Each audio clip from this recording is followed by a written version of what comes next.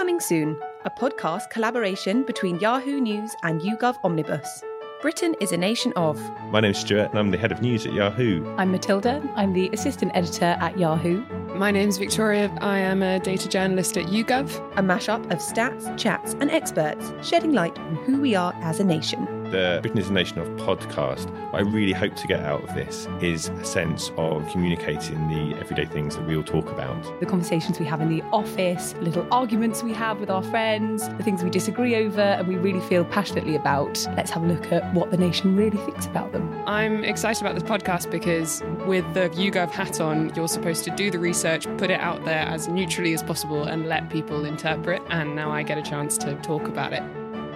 We do a couple of surveys every day, one related to the news very directly, one sort of current affairs-ish but less immediate, and one that's always just like this, just a kind of a question off the top of our heads about something or other. Let's talk about when was the last time you cried? I cried this week because I watched Paddington 2 and I cried more than once with happiness and with sadness, and I'm not ashamed. You shouldn't be ashamed. And I also didn't think a quarter of men last time they cried was longer than a year ago. Quite a long time.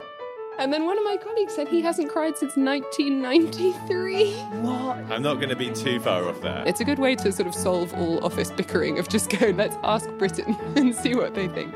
How often do you wear your pants or knickers before washing them?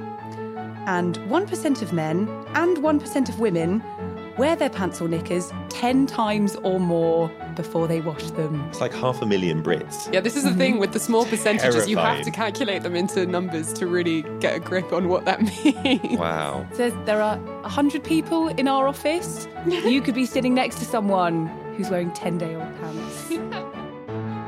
Britain is a nation of... Launching December the 11th on your favourite podcast app. Subscribe now.